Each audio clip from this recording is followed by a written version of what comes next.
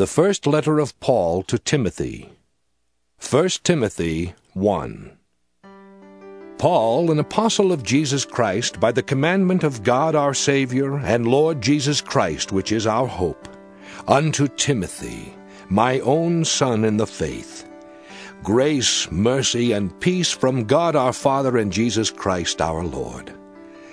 As I besought thee to abide still at Ephesus, when I went into Macedonia, that thou mightest charge some that they teach no other doctrine, neither give heed to fables and endless genealogies, which minister questions rather than godly edifying which is in faith, so do.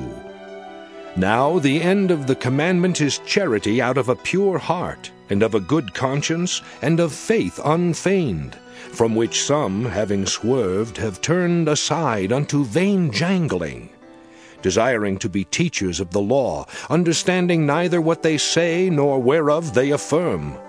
But we know that the law is good, if a man use it lawfully, knowing this, that the law is not made for a righteous man, but for the lawless and disobedient, for the ungodly and for sinners, for unholy and profane, for murderers of fathers and murderers of mothers, for manslayers, for whoremongers, for them that defile themselves with mankind, for men-stealers, for liars, for perjured persons, and if there be any other thing that is contrary to sound doctrine, according to the glorious gospel of the blessed God, which was committed to my trust.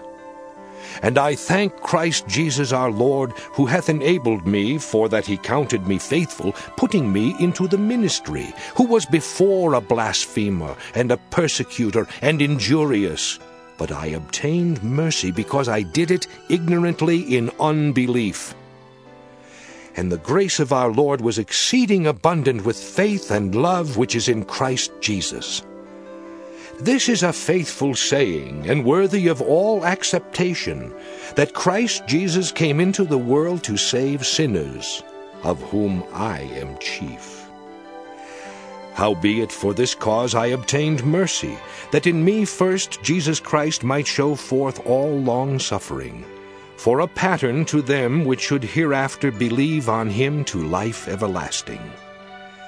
Now unto the King eternal, immortal, invisible, the only wise God, be honor and glory for ever and ever.